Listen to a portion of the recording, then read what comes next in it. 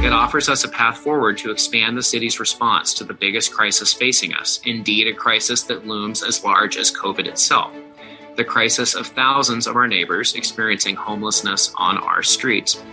A crisis that predated COVID, a crisis made far worse by COVID, and a crisis that will remain with us after COVID unless we take bold action. That's Councilmember Andrew J. Lewis there talking about some new shelter investments to deal with our homelessness crisis, specifically during the COVID pandemic here in Seattle. What is happening there? How's the city spending the federal COVID relief dollars that are coming in? We are tackling those questions and a whole lot more this week on Seattle News, Views, and Brews, your coffee break political podcast. I'm Brian Callanan, a host on Seattle Channel, and the views expressed here are my own. And if you ever wondered what negative b plus or minus the square root of b squared minus 4ac over 2a really is, I know the guy who knows the answer. It's my co-host, Kevin Schofield of Seattle City Council Insight. Hello to you, sir. Hey, what can I say? He's all about the math. I'm well rooted in math, so it's a good thing to know. We're going to have some fun with math later on in the show. Can't wait for that. A big thanks to City Grind Espresso, our background noise sponsor for the audio podcast. Please do support them, other small businesses.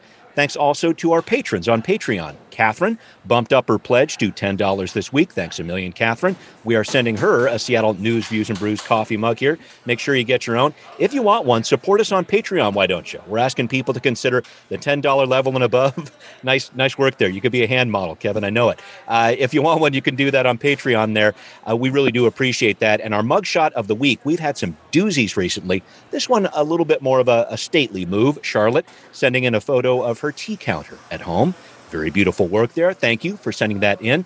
Thank you also for your support. So please do be a patron on Patreon. Get a mug. We'll get that mug shot on the show. And finally, a thanks to Converge Media, which runs the video version of our podcast on their YouTube channel Wednesday nights at 7. Happy anniversary to the Morning Update Show. Awesome work there. Way to go, Trey and Omari. Keep up the good work.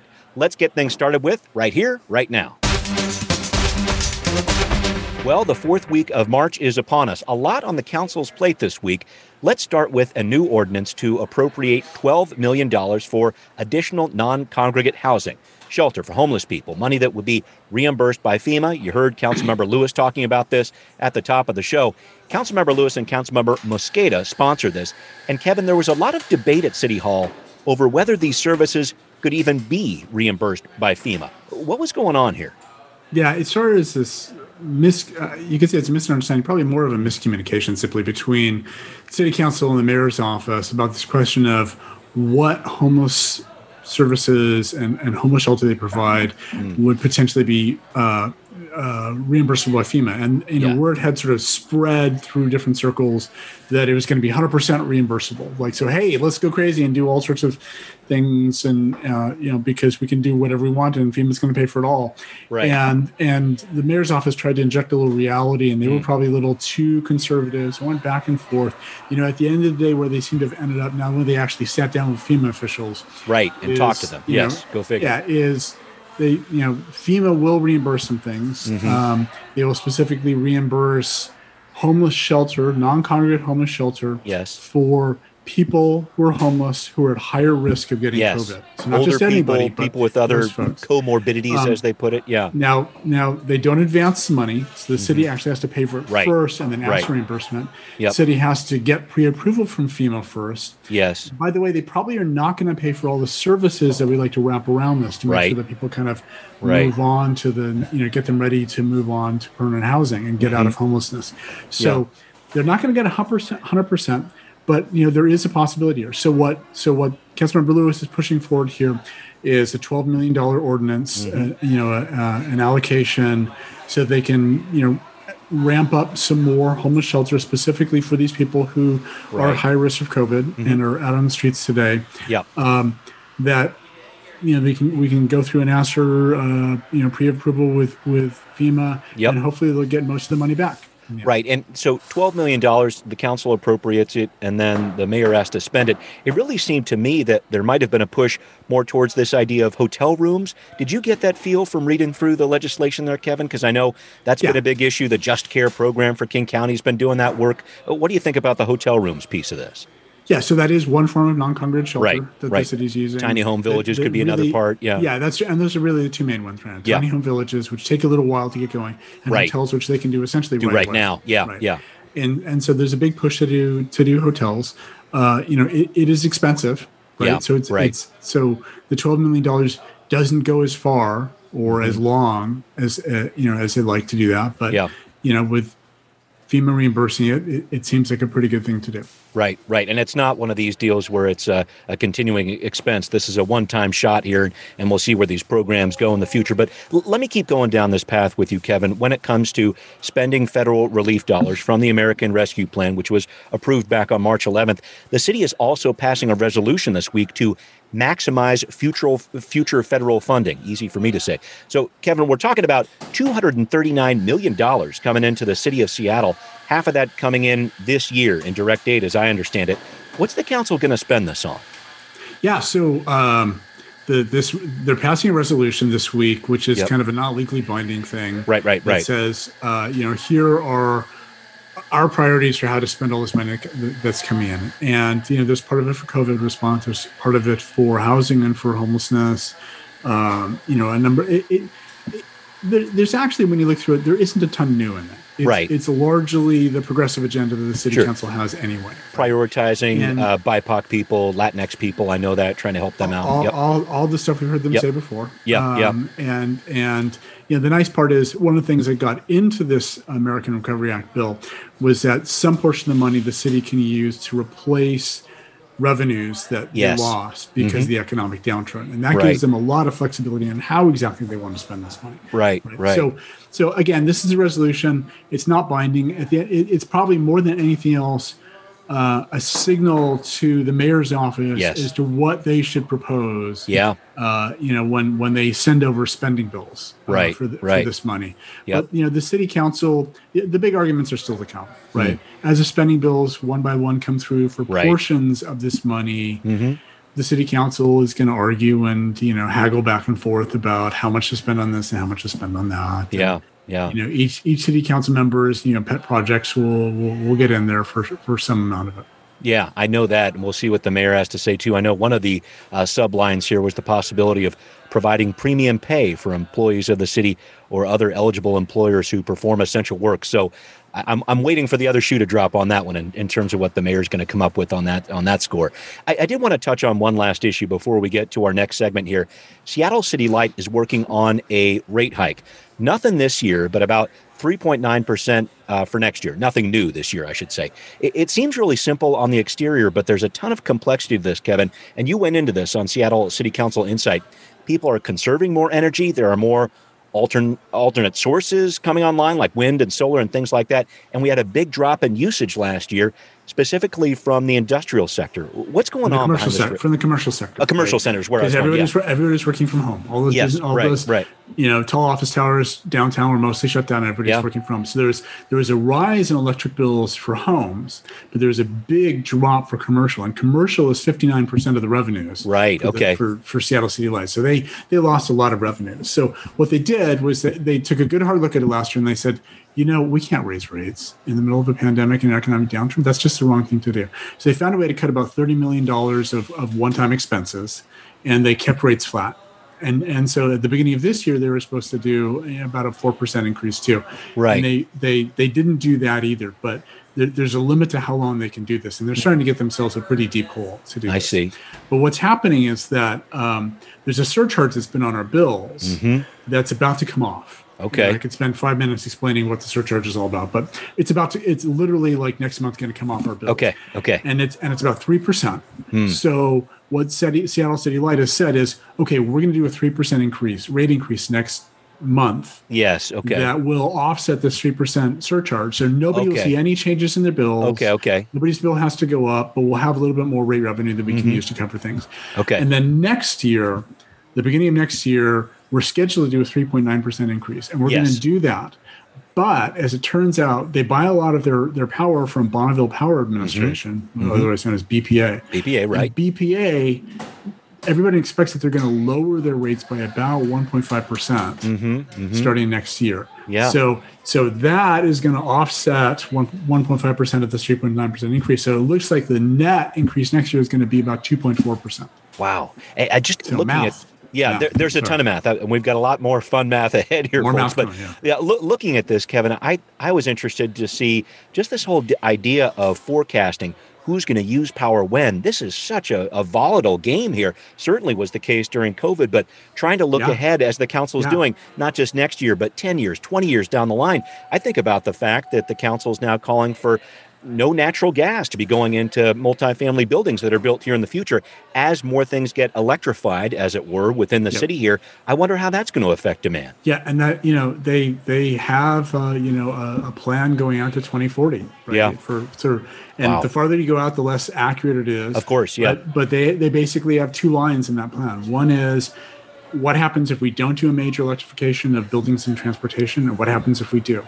And there's about a 10% difference in the revenues between those two. Wow, that's pretty stark. Big. Yeah, it's a big number, and I know we're going to have some more information from the council on this. A final vote on these rate hikes is actually set for March 29th. Let's keep rolling with Now Hear This. So a funny thing happened on the way to the city council approving free legal counsel for tenants involved in eviction cases. Mayor Durkan decided to extend the eviction moratorium to June 30th. This was just before the council might have moved this issue up for a vote to the full council here. So the council has now decided to delay its decision on this until later in the month. And Councilmember Sawant, one of the sponsors of this bill, is not happy about it. Let's listen. If today progressive Democrats on the city council are saying they don't intend to put in bad loopholes, they just want some clarification, fine, let's hold them to it. And it is important that movement activists understand from what's happening today that we need to fight even harder. We cannot trust the rhetoric of politicians. We have to fight for what we need. Yeah, remember that time that Councilmember Sawant was upset about something? Well, guess what? It happened again there. Well, Councilmember Peterson was the one who brought up the idea of delaying the vote on this. Before we get into what it means to extend the eviction moratorium, I want to consider this delay on the free legal counsel piece. What amendments do you see coming back on this bill, Kevin? Yeah, so the biggest question, and the council members are being a little cagey about this because they're trying to maintain their attorney-client privilege. Yeah. They're talking with the city attorneys. And the city attorneys have apparently raised some legal concerns about this. And the biggest ones seem to be around what's called gifts of public funds. The Washington State Constitution prohibits state and local government from giving public resources and public funds away, other than in support of the poor, literally poor and infirm. Yeah, poor right. And infirm. Yeah. So, in this case, the legal question is, there's no question they can provide legal services to poor tenants. Sure, right. Who are being evicted, but they can do it can they do it for ones who aren't poor? Right. And because the idea is that this would apply to anybody. You wouldn't have to have some sort of income verification or anything like that. Councilmember Sawant has written this to be a right to legal counsel for everyone facing eviction. Yes. Right? Yeah. And so there's this question of, is that an unconstitutional gift of public funds? So they're having that debate in the back. Yeah. And so an amendment we may see in this is one that specifically sort of limits it to put some kind of income limit in it. Yeah. The problem with that is the term that gets bandied around for that is called means testing. Yes, of course. The problem with means testing is it creates barriers for the people that we want to access it because they have to provide the right documentation. Yeah, yeah. And in some cases, the means testing is taken care of by self-certification. Yeah, I will say also signing something saying I make less than this amount. But there are other cases where poor people basically have to document that they're poor. Right. And the other side of this, too, it actually costs money to measure money. I talked with Councilmember Lewis about this specifically because he's one of the co-sponsors on here. And his question about this was, okay, we're going to have to hire some sort of full-time employee to look at this. There's some money right there. We're going to have to get some new software to figure out this income vetting and how we do that. He's talking about costs that could be upwards of $500,000 just to do that. So it does cost some money here, too. And I think all these factors kind of come into play here. He's concerned about that expenditure and looking at other cities who do this around the country and saying, well, they can do it. Why can't we? Your thoughts on that? Yeah. So there are cities that do this on a small level. And, San Francisco does this. And San Francisco's experience is coming back to this income check thing. their experience is 85% of the people who use it are the people that we would want to be using it, the ones who are really poor. Yeah. Right? So to answer the question of, in these sorts of systems, are well-off people have the financial resources to hire their own attorney, taking advantage of this? And mostly the answer is no. Yeah, right? yeah. But that even if the answer is no, that doesn't make it less unconstitutional. Right. That's going to be a test. So, yeah. If one person who shouldn't uses it, it's unconstitutional. That's right. And I also should point out, Councilmember Lewis, he talked about this on the Council Edition show that's on Seattle Channel right now. So I want to make sure you check it out there, folks. A good show this month. They always are. But Councilmember Lewis also mentioned that a vast majority of these cases, these eviction cases in New York, the eviction was overturned in court. So he was concerned about that, saying, maybe we need to do this. Maybe more of these cases are a situation where these tenants actually need some counsel. So we're going to stay tuned for what's next on this bill. But I wanted to talk about the eviction moratorium being extended through June at the city level and now the state level too. Were you surprised at all to see that, Kevin? I think we saw that coming, probably. I was not surprised to see it. There is sort of this looming question because there have been legal challenges to the eviction moratoriums. Yeah. And part of the reason they've survived is because they've been temporary measures. Right. They've been in place for a long time now. Yeah. Yeah. Right? And well over a year now. Right. With this Councilmember Sawant saying put it through the end of 2021. Yeah. Right. And City Council has passed something that says it extend, at least some of the protections extend for 6 months after the pandemic declared end to the emergency. Is lifted. So it's not going to go away. Now it's effectively to the end of the year anyway. Right. Yeah. So at some point, does the financial burden upon landlords get to, even large landlords, get to be so huge from this? Yes. That the courts have to say, okay, the landlords have a point now. Yeah. Yeah. I don't know if we reach that. And I don't know, the courts have been incredibly deferential to governments. Yeah. In this situation. In using their powers to manage the COVID emergency. Right. So, is it a situation where you think maybe some of these new federal dollars that are coming into the city, maybe that's an answer there, some more direct rent relief that could help tenants, could help landlords potentially here too? Yeah. So, they certainly rent assistance is a high priority for the city council in using these federal dollars. And they've already been putting a lot into that. And the state has been putting some into that as well. But then there's also mortgage assistance for smaller landlords. Right. To help them as well. Yeah, so there's still a lot ahead on that. We're covering that story on Seattle Channel 2, so keep an eye out for that one. But I did want to catch up on a couple more court cases, if we could, Kevin. No news on the Councilmember Sawant recall decision from the state Supreme Court yet. Just dragging their feet on that one. But it took only about 15 minutes for a U.S. District Court judge to make the call to uphold Seattle's new hazard pay ordinance, that $4 per hour pay boost for grocery workers. Kevin, you reported on this on SEC Insight. What happened there? What's next? It sounds like maybe a trip to the Court of Appeals at this point.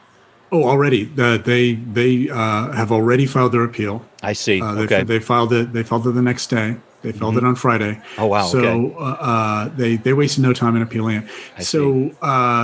Yeah, the judge, clearly he did oral arguments on Thursday last week. It was clear that he had already written his decision. Made up his mind. Yeah. At the end of it, he's like, "You'll hear from me shortly." 15 minutes later, boom, it was out the door. And he basically agreed with the city on pretty much everything. Yeah. And his ruling was very similar to one in a Long Beach, California case. Yes, that was ruled on at the beginning of this month. And so now, and that has also been appealed. I see. So they're both up at the Ninth Circuit now. It wouldn't surprise me if the Ninth Circuit just combines them together because they're essentially all the same issues. Yeah, combo platter there. Yeah, there's enough room, in there. At some level, the district court judges are constrained by previous rulings by the Ninth Circuit Court of Appeals and by the U.S. Supreme Court. Okay, and so the Ninth Circuit may, reinterpret some of its earlier rulings and say this is different in some ways about this. Okay. We'll just. So it's going to be hard to predict what the Ninth Circuit does with this. Well, funny you should mention the Ninth Circuit Court of Appeals because that court just upheld the ordinance from Seattle requiring hotel employers to pay for their employees' health care here. So that one went relatively quickly too. A 3-week turnaround. I know you wrote about this in SEC Insight too. And so I really hate to say this about the Ninth Circuit, but they phoned this one in.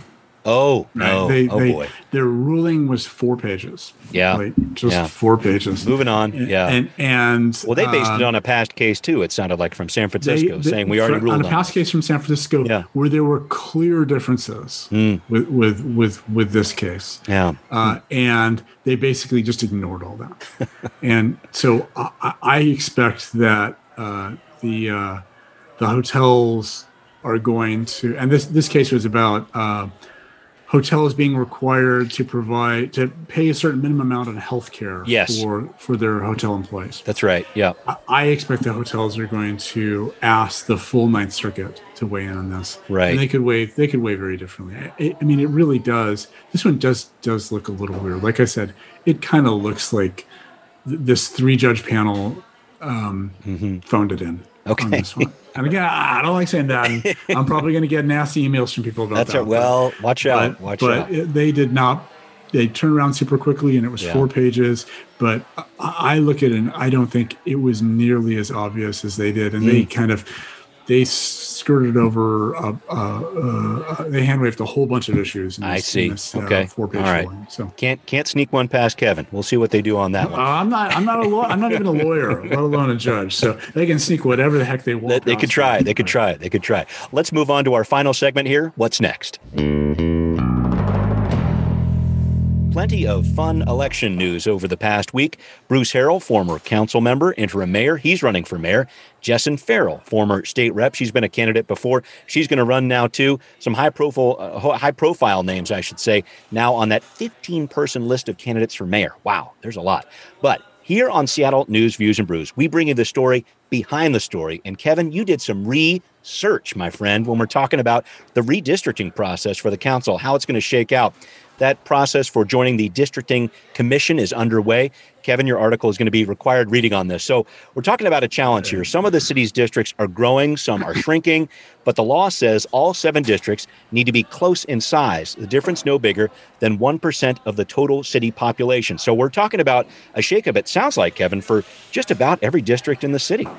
Yes, it's plus or minus about 3,700. And, the largest, so they're all going to have to be like the average size, about 106,000 right now. Yeah. If we had to do, across the 7 districts, the current population we think they have right now, about 107,000. So subtract about 3,700, and that's the range they all have to be within. District 7 right now is 123,000 people. Wow. That's downtown. We're talking. District 5 is about 98,000. Right. So that's the north side. Okay. So District 4 is the only one that's actually within the acceptable range. Okay. Right? Okay. There 3 and 7 need to shrink a bunch. Yes. And the other 4 need to grow. Okay. But the rules are complicated. Yeah. Right? A district has to be contiguous. You can't have just add like little blocks somewhere else in the city. Right. And the boundaries pretty much have to be either the existing boundaries or like existing waterways or boundaries of neighborhoods or things. So I-5, things of that nature. Yeah. I-5. So you just can't have arbitrary boundaries. So right. If you start moving the boundaries, it gets to be a little complicated. So I think there's going to be a little bit of a tile shuffling game going on as he moves. Like District 1 has to grow, but the only other district it touches is District 2. Right down there on the south side. Yeah. Which also has to grow. Right. So to fix the problem for District 1, you're going to make District 2 District 2's problem even worse. That's so... and it's interesting, too. One more little tidbit that I thought was fascinating here. The redistricting commission cannot look at where different council members live. It could be a situation where we got to redraw this boundary, but oops, that council member doesn't live there anymore. I thought that was a fascinating twist on this. Yep. And, it's not just where those, and, that's the kind of thing that happens all the time. Right? Yeah. Redistricting commissions traditionally try to do redistricting because they're often very partisan redistricting commissions. Yeah. They'll do them to preserve districts for incumbents. Yeah, right. And so this rule really prevents that. That's they right. cannot do that. That's right. The first, I guess, real test of this system, the first time we've redistricted, of course, we put this in place in 2013. So fascinating to see this. And this commission taking applications to be part of it through the end of March. So make sure you get in your application there. So March 29th. Let's do it. We always try to finish up our show with a taste of some of the good things to have with your coffee break. And Kevin, you got anything cooking there? What do you got? I didn't bake anything this week. Okay. But I did. So you're digesting something, it looks like. I did go to Mighty O Donuts. Oh, that's the fritter. That's the fritter I dream about. It's the fritter. It has been just taunting me as we've been recording this. Like my whole office here just smells like fritter. It smells so good. It's been driving me crazy for the last 20 minutes we've been recording this. Coffee and donuts. It just makes sense. Well, I have brought in with me the last piece of Irish soda bread in my house, and this is just a chunk of it. I've been hoarding it since St. Patrick's Day. This is from my grandmother Callanan's recipe. May she rest in peace. But it was a great recipe with the caraway seeds and the baking soda. Of course, that's a big part of the bread. And then the one instruction that I never really completely understood was bake it for God knows how long. Like she didn't even put a time on the thing. And I've looked at some of these recipes, like some are a half hour, some are an hour. What's with this with the Irish soda bread? This thing is a fickle recipe. I don't know quite how to put it. It's great stuff, but why? It's Irish. It's Irish. Go figure. And I can say that because my name's Kevin, and I'm like, there's so much Irish. Callanan, you got me covered too, man. It's good stuff, though. I know that. All right. Well, you enjoy your donut. I will enjoy some Irish soda bread, and thank you once again, sir, for being a part of this show. Thank you. All righty. Thanks also to all of our patrons, too. Please do support us on Patreon at $10 a month if you can to get your very own Seattle News, Views, and Brews coffee mug there. And thanks, everybody, for listening to Seattle News, Views, and Brews, where you can always find out what's brewing in local politics. Subscribe on iTunes, Spotify, wherever you listen. And again, please do support us on Patreon. If you like what you're hearing, we need your help to keep this podcast rolling. Thanks also for watching on Converge Media 2. Happy anniversary to the Morning Update Show. We will see you all next time. Seattle News, Views, and Brews is an independent production of Callanan Media Services. Copyright 2021.